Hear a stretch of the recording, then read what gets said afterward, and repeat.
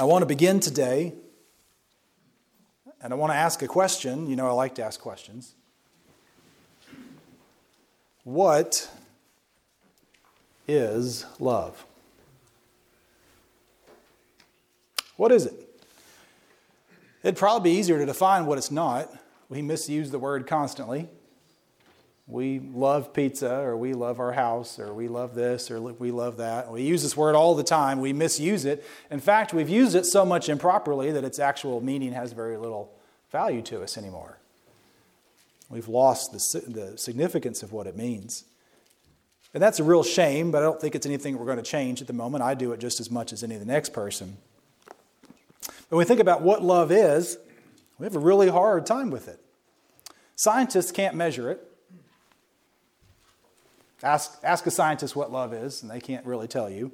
Oh, they might give you some technical something about these synapses that goes off in your brain and all this kind of chemical stuff. But they don't really know what it is or where it comes from. Poets struggled to define it.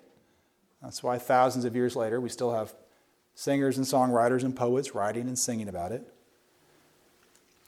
Something peculiar with it too. I know, many sermons I say something that's going to make people upset, and I'm okay with that. Today, I'm going to make you upset again. Everybody ready?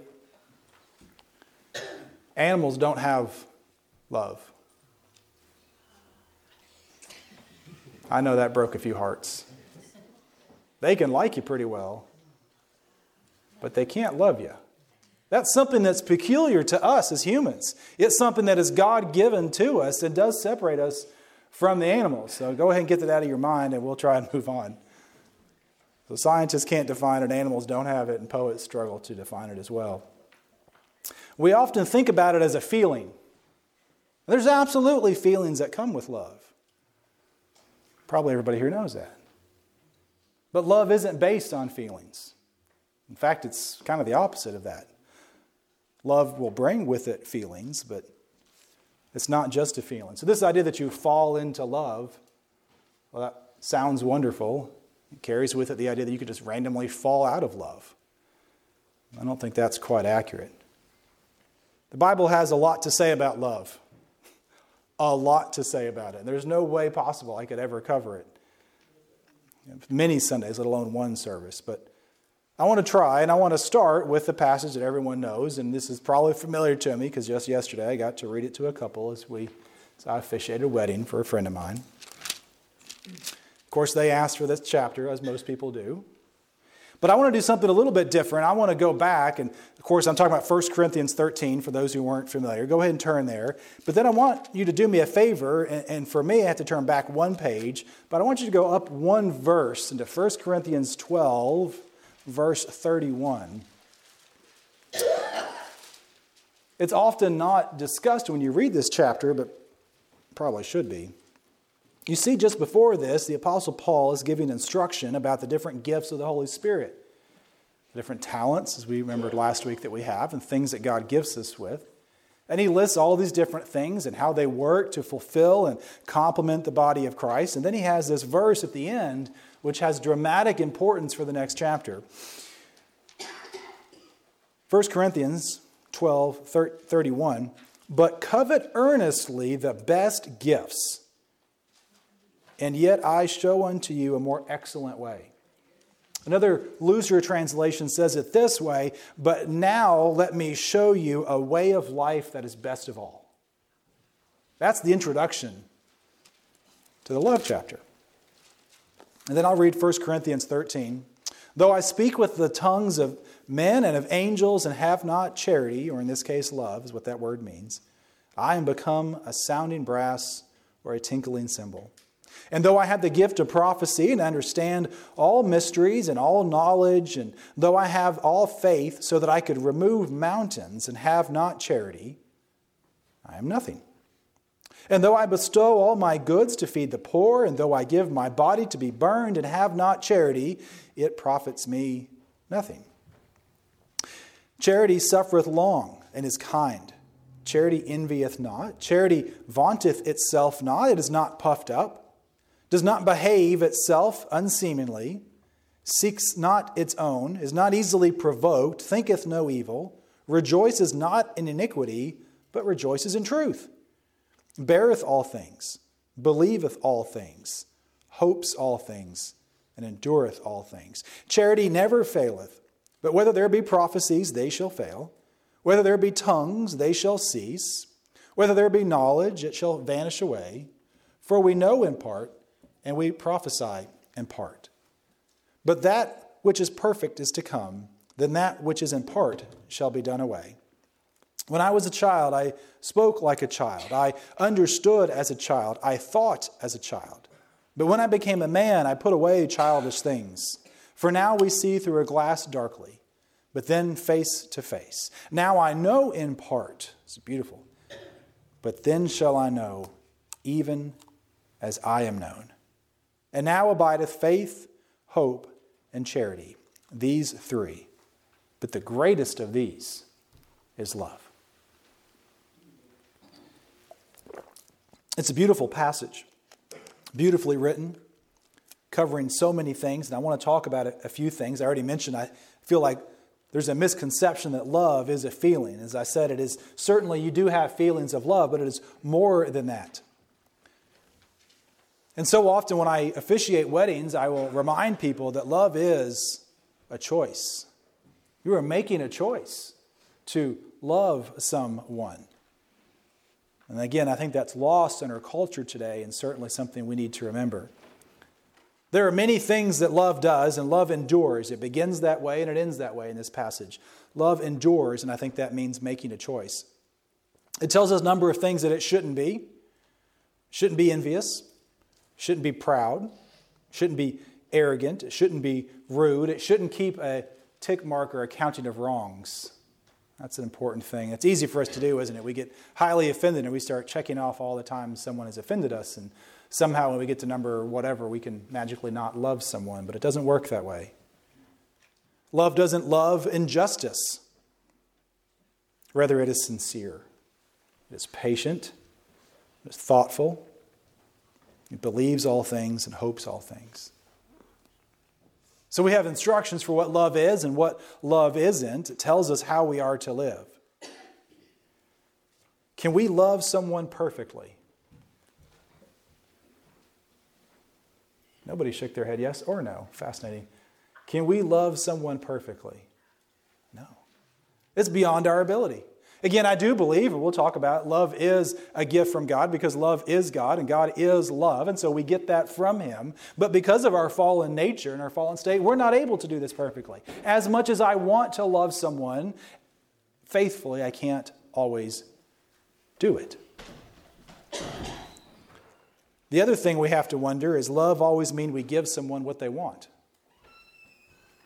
Well, any of you have ever been around children, you know the answer to that's no.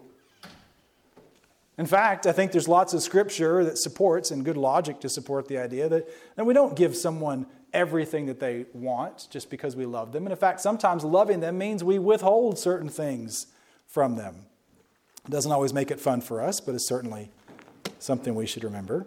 Hebrews tells us this. Hebrews 12, verse 3. Actually, let me do verse 6. Hebrews 12, verse 6. For whom the Lord loveth, He chastens, and scourges every son whom He receiveth. A modern English translation of this would be, if God loves you, He's going to discipline you. And God loves you, so He's going to do what? He's going to discipline you. Sometimes we have to say the hard things to the people that we love the most. And that's okay. And in fact, that should be encouraged. That is, in fact, a way that we know that we are loved. That's what the Scripture tells us. Interesting question to ask yourself is, does God discipline you? If the answer is no, I think there's one of two options. There's one of two options if God isn't disciplining you. One is you don't belong to Him. It's terrifying. The other answer is you're trying to get away from Him and you've dulled your senses to the point that you don't realize that He's warning you and telling you the correct way. I have friends that I love, a family that I love, my brothers and sisters in Christ that I love. Does this mean that they never disappoint me? Of course not. Does it mean they never get me frustrated? Or maybe even a little angry at times? Of course not. Does that mean that if I don't feel like I love them, that I don't? Absolutely not. I love my family. I always will. You can't take that away from me. I won't do it perfectly. Never will. But I'll always love them, even if I disagree with what's going on. No, I have chosen to love them, for better or for worse. Chosen to love you, for better or for worse. Sometimes we love people and it doesn't feel good. Sometimes it hurts us. Sometimes it makes us unhappy. But again, love isn't about an emotion. Love isn't about a feeling. Love is about a choice. Something we choose to do.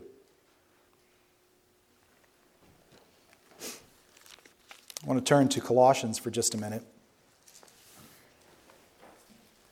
Colossians 3, 8 through 14. We are reminded in this chapter of things that we are to do. Things that we are not to do and things that we are to do. Colossians 3, beginning with verse 8, says, "But now you are to put off these things, anger, wrath, malice, blasphemy, filthy communications out of your mouth. Lie not to one another, seeing that you have put off the old man with his deeds, and have put on the new man, which is renewed in the knowledge after the image of him that created him. Where there is neither Jew nor Greek, circumcision or uncircumcision, barbarian or Scythian, bond nor free, but Christ is all and in all. Put on, therefore, as the elect of God, holy and beloved, bowels of mercy, kindness, humbleness of mind, meekness, long-suffering, forbearing one another, and forgiving one another. If any man have a quarrel against any, even as Christ forgave you, so do ye. And above all these things, put on charity, which is the bond of perfectness." See, the Scriptures tell us that all these good things that we're supposed to do, we are actively to put on or cover ourselves with this idea of love to who? To one another. And that means that we should be patient and loving and kind. It means that we should not do the things that this Scriptures and other Scriptures tell us to. And love binds all things together for good. And so we are commanded to love each other. Again, not that we never disagree, not that we ever call someone out, but we are commanded to love each other, and that is a choice and a duty and something we have to do regularly. You don't love somebody once and then never again. You didn't really love them the first time, did you? This is very important. So who do you love? Who do you choose to love? Well, there's a couple broad answers to this, and I want to talk about them for a minute, and then we're going to get to the heart of the matter. We have a duty to love some people. You ever loved somebody because you had to? Maybe not because you really wanted to. Then there's others that make it easy. But we have a duty to love people. In fact, 1 Timothy 5:8 says, "But if anyone does not provide for his own, and especially for those of his household, he is denied the faith and is worse than an unbeliever." I have a duty to love my family. I have a duty to love my parents. I have a duty to take care of these people, to provide for them. And I think that means, yes, love them, even if it isn't easy. Some people we have a duty to love. Others we make a vow to love. That's what I was doing yesterday. I had a nice talk with a gentleman afterwards. The father of the bride. And he picked up on some things that I said during the service yesterday. And he said to me, he said, I understood all this a lot better after I got saved a few years ago. I said, that's right. Because when God's love comes into you, you begin to fully understand what it means to stand before God and before people and say, I vow to do this. It's a very serious commitment. In fact, Numbers 30 and verse 2 says, if a man vows a vow to the Lord or swears an oath to bind himself by a pledge, he shall not break his word. He shall do according to all that proceeds out of his mouth. These are dangerous things, if you will, when we make vows to each other, and should be taken very seriously. And when you make this vow, whether you feel it or not, you've made a vow. It's one thing I'm very thankful that my father taught me very well. It doesn't matter whether you feel like you're in love. If you've made a vow, you have to commit to it. It doesn't matter whether you're happy about this or whatever. You've made a vow. You must fulfill it. We must be very careful when we make vows and not make them flippantly. Because when we make a vow, we are expected to fulfill it.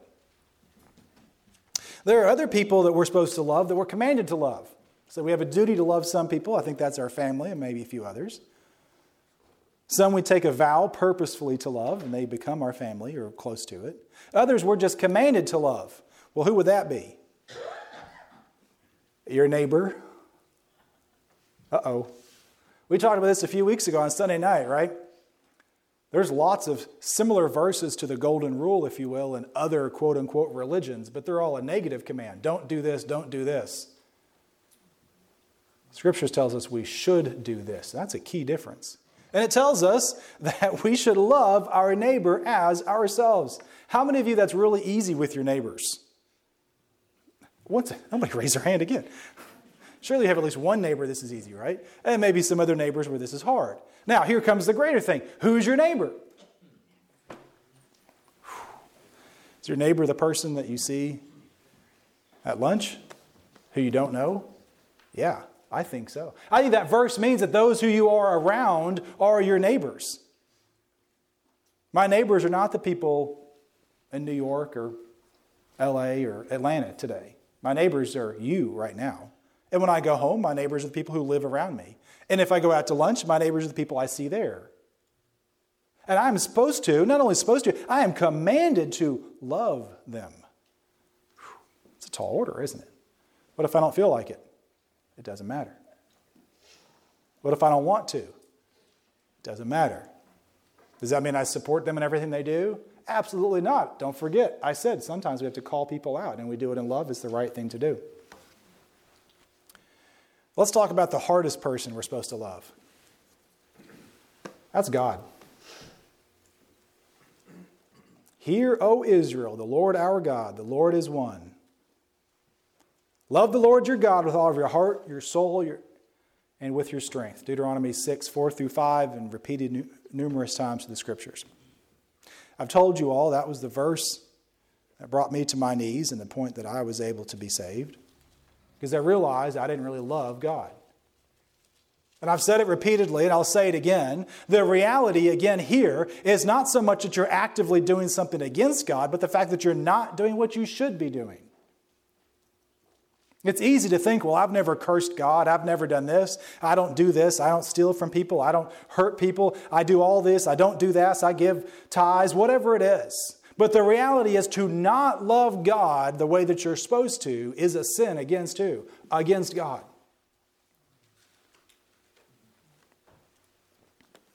Do you love God? As hard as it might be to love our neighbors, do you love God? Now here's the real tricky question. How will we ever accomplish this? How will I ever love those who I vowed to? How will I ever love those who I have a duty to love? How will I love successfully my neighbor? How will I love successfully the God who commands and deserves it?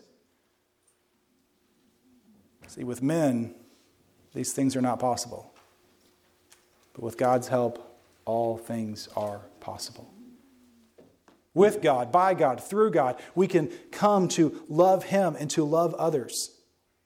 I've heard the testimony of many who when they were saved, began to see people in a different light. Because we begin to see others as God sees us, worthy of love. So 1 Corinthians chapter 13, is it really about love and we only should read it at weddings? Love between a man and a woman? No, absolutely not.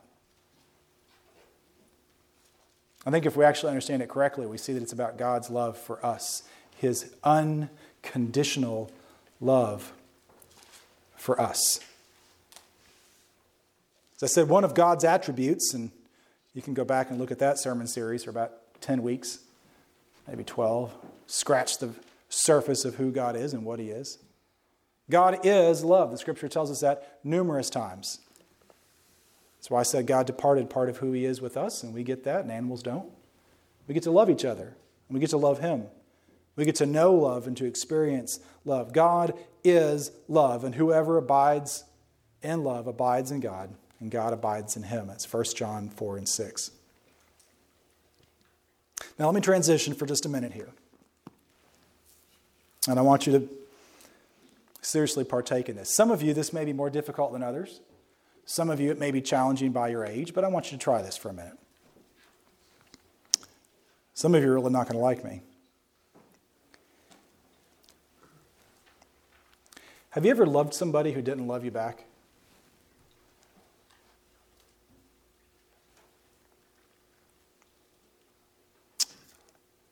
A friend?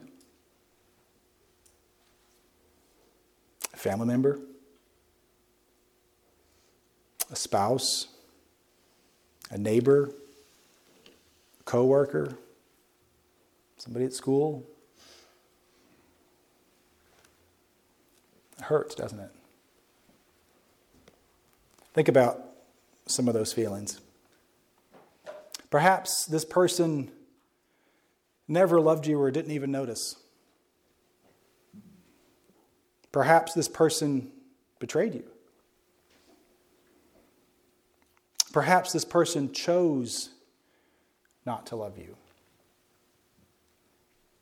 Perhaps this person said, "I love you," and denied it with their actions.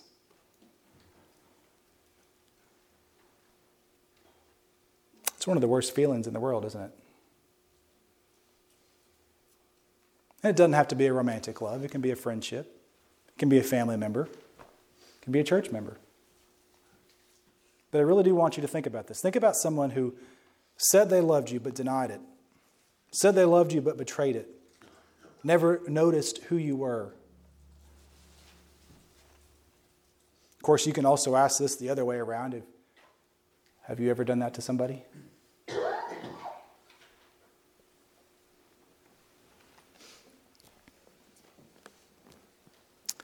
I know I'm asking for a lot of gear shifting today. I want you to change one more time for me. Many of you today who are here would profess to love the Lord. And I'm thankful for that. But why do you love Him? You ever thought about that? Why do you love Him? Is it because He gives you good things? What happens when you stop getting good things? One of the tragedies of our modern age is the prosperity gospel that teaches we can love God because He gives us good things, or if we do love Him, He will give us good things. Some of the greatest men and women who have ever lived on this earth, who've been closer to God than I ever will be, got the short end of the stick every time and led horrible lives by our accounts. But they loved God. Because it's not about a feeling and it's not about what God gives us. You see the connection now? So why do we love God? We love God because He first loved us. He loved us first. Not because I deserved it. Not because I earned it. Not because I was attractive for some reason. Because nothing about me is good. I have nothing to give Him that He doesn't already have. There is nothing in me, of me, or for me, or about me that is the least bit interesting to God. I don't deserve it, in other words. He just simply loves me in an unconditional way. And I don't deserve it. Have you thought about that? See, there's a lot of false religions out there. Many of whom, well, sometimes wear the name Baptist on them. Who may hint or tell you that, well, you have to do this for God to love you. That's false. God loved me first when I didn't deserve it. That's the whole point. That's the beauty of who He is. That's why He is God and I am not. Because in our lives, we generally tend to love people who love us back. And it's very, very hard to love someone who doesn't love us, isn't it? It's very hard to love someone after we've been betrayed or ignored or told that they love us but don't act in that way. We have a really hard time with that, and I want to stand here today and tell you I understand that. And it's easy for me to say, well, yeah, just write them off.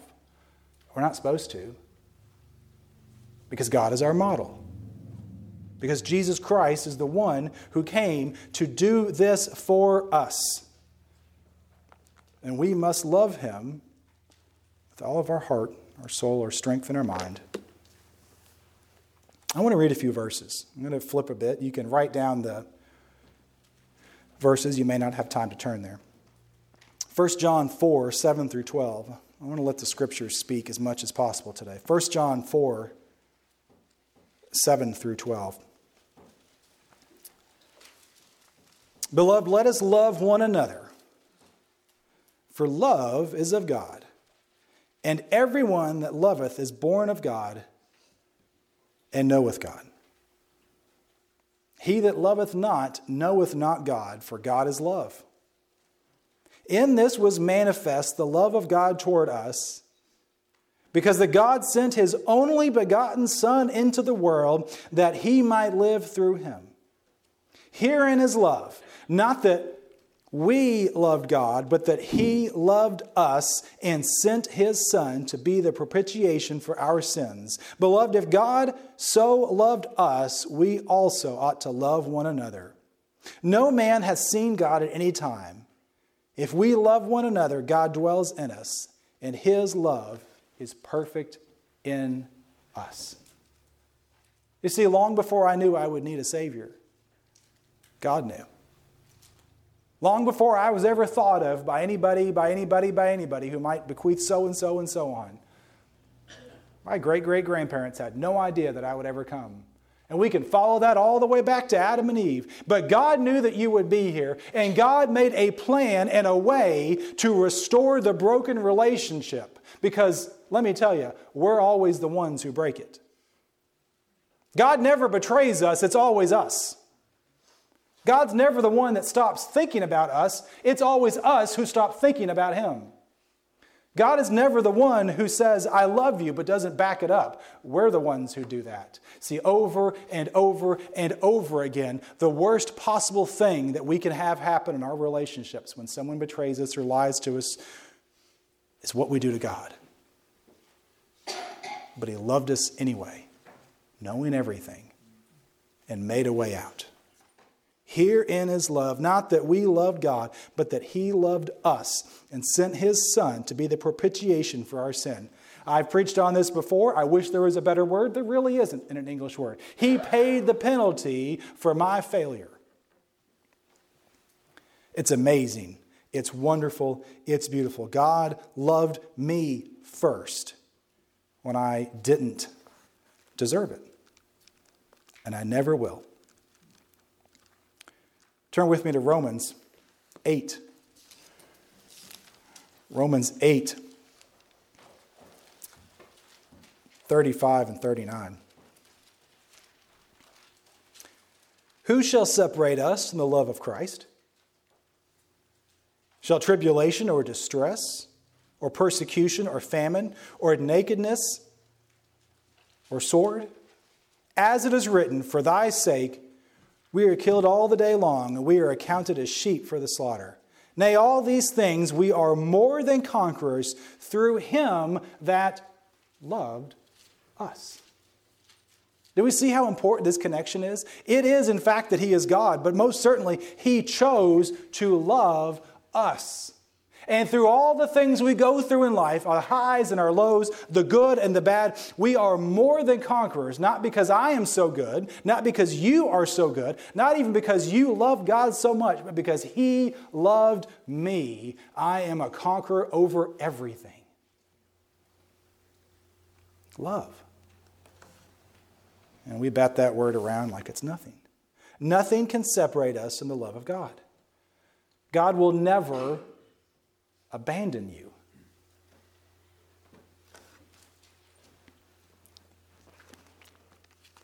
Let's turn to Psalms and see what the Old Testament tells us. Psalms 36.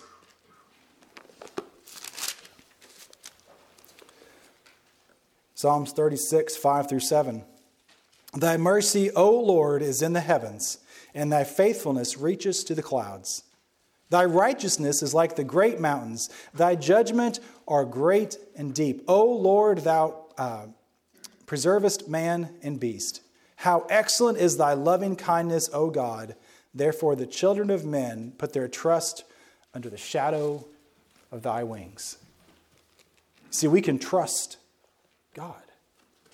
We can trust him like we can't trust somebody else. Because everyone else, as we pointed out, will fail us at sometimes. We cannot love perfectly, but God can and God does. And we can trust him to love us. Well, who does he love? You don't even have to turn for this one. For God so loved the world that he gave his only begotten Son, that whosoever believeth in him should not perish, but have everlasting life. God loves everyone. He wants all of us to come to him and know him. All of us. Black, white, young, old. No matter where you live, no matter when you live. He's always wanted all of us. That's why he made us. Because he wants us. And he wants us to know him. Go back to Romans for the last one. Romans 5. 7 and 8. For scarcely a righteous man will one die, yet peradventure for a good man some would dare to die. But God commended his love toward us, and that while we were yet sinners, Christ died for us. Many of you have been in church most of your lives and have heard that verse repeatedly, over and over again. Have you really stopped to think about what it means? Have you really stopped to think about just how much you don't deserve his love? That he chose to love you? And this is individual. One of the founding tenets, I think, of our faith is that God is a God who is personal and experiential. You personally can know God and be known by him. And he did it individually for you. Most people wouldn't die for somebody else. Occasionally someone will die for someone really good. That's what it's saying here. But God sent his Son to die for you. And you know what? You weren't good. I'm not good. Nothing inside of me is good. Again, going back to the beginning, all I've done is be disobedient to God my entire life. So why did he love me? Why? Because he is love. Because that's who he is. And he literally was willing to send his Son to die, to take my sin, for God to have to separate himself for a time from his only begotten Son, for his Son to die, to be buried, as we heard in the song, to be rose to life 3 days later on my behalf so that I could have a restored relationship with God. And what do? Well, I don't pay any attention. I'm the one who walks away. Did God have a choice? And be careful. It's kind of like asking questions like, can God make a rock so big he can't move it? Don't get trapped in that loop. That's not beneficial. Did God have a choice to make us? Seems so. Did God have a choice to save us? It would seem so.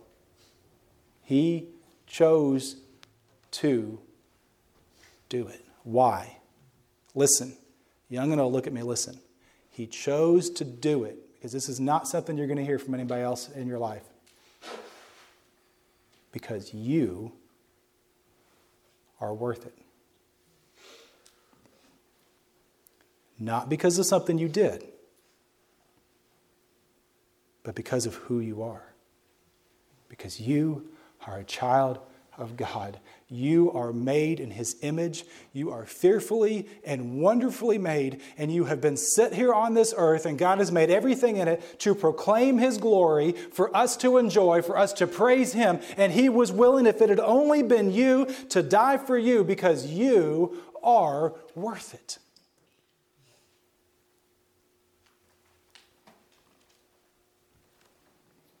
He chose to love you.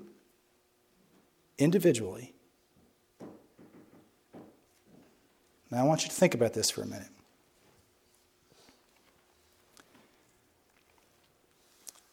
Go back to what I asked you to think about before. You ever loved somebody who didn't love you?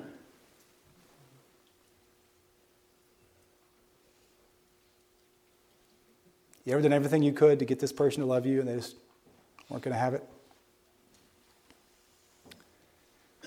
Maybe you put forward a lot of time. Maybe a lot of money. Maybe a lot of trying to get this person's attention and they just ignored you. Maybe they said with their mouth they love you, but didn't with their heart. Maybe they said they loved you and did for a little bit and then left. Go back to that feeling. And now answer this question. Do you love God? Have you said it with your mouth and never meant it with your heart? Have you said it and then been disobedient? Maybe you've never really thought about it this way. God has feelings. It seems to be revealed in the Scripture that He does. How do you think it makes Him feel? You know how bad it hurts you, right? God loves you more than you could possibly imagine. You, because you are worth it. And yet, some, every day, will get up and choose to not love Him back.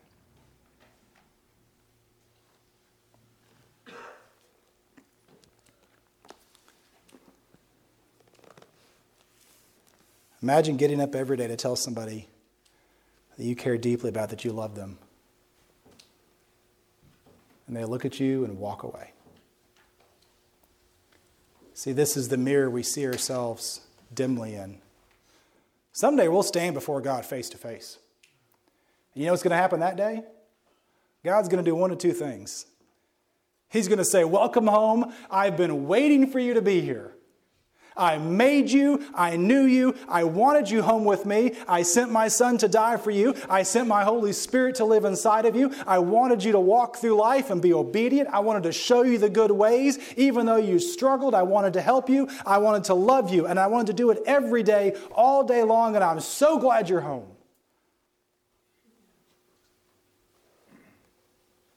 Or He's going to look at you and say, all of that. And say, but you never knew me.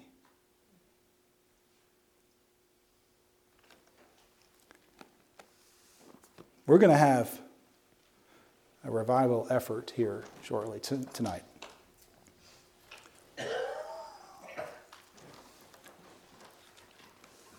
And sometimes we over-focus on those who are lost and unsaved. Brothers and sisters, we certainly need some to be saved. There are people here who are not loving God the first time. And you need to realize it. And you need to confess your sin against Him. You need to confess the fact that you know that He loves you and that you've just spit in His face and walked away. And others of us need to really consider how much God does love us and realize maybe I'm getting a little further away than I need to. Maybe I need to put a little more effort back into this relationship. Maybe I remember what it's like when someone hurts me, and ask yourself this very important question. Do you know God? And if the answer is yes, does God know you? And if the answer is yes, then you need to be closer to God and love Him. What's God's love language? Remember from a few weeks ago? Somebody tell me. Obedience. Obedience. Brothers and sisters, I want us to consider, and I want us to have a time to be obedient. And if that means you've realized today that you've never actually loved God like He's commanded you to do, then you need to talk to Him and get that figured out. And if you realize today that maybe you've started walking a little bit away from the one who loves you, you need to start headed back. That may mean you have to put a few things aside. That's okay. That may mean you have to start doing a few things. That's okay too. Whatever it is that God is calling you to do, you need to do it. Brother Steve, I think I told you last night, maybe it was on the phone the other day, I firmly believe that somebody at this church needs to be doing something that they're not. But that's all I know. I have no idea what it is or who it is. Maybe that's what God wants you to do. Whatever it is, I want you to pause and consider that He loves you. That He loves you unconditionally. He loves you so much He was willing to die for you. And He loves you because He wants to have an ongoing, daily relationship with you. And you have to come to the point where you're going to answer for that. Both today and tomorrow and the next day, and at some point for all eternity. And you face the truth. Let's have a hymn if you don't care.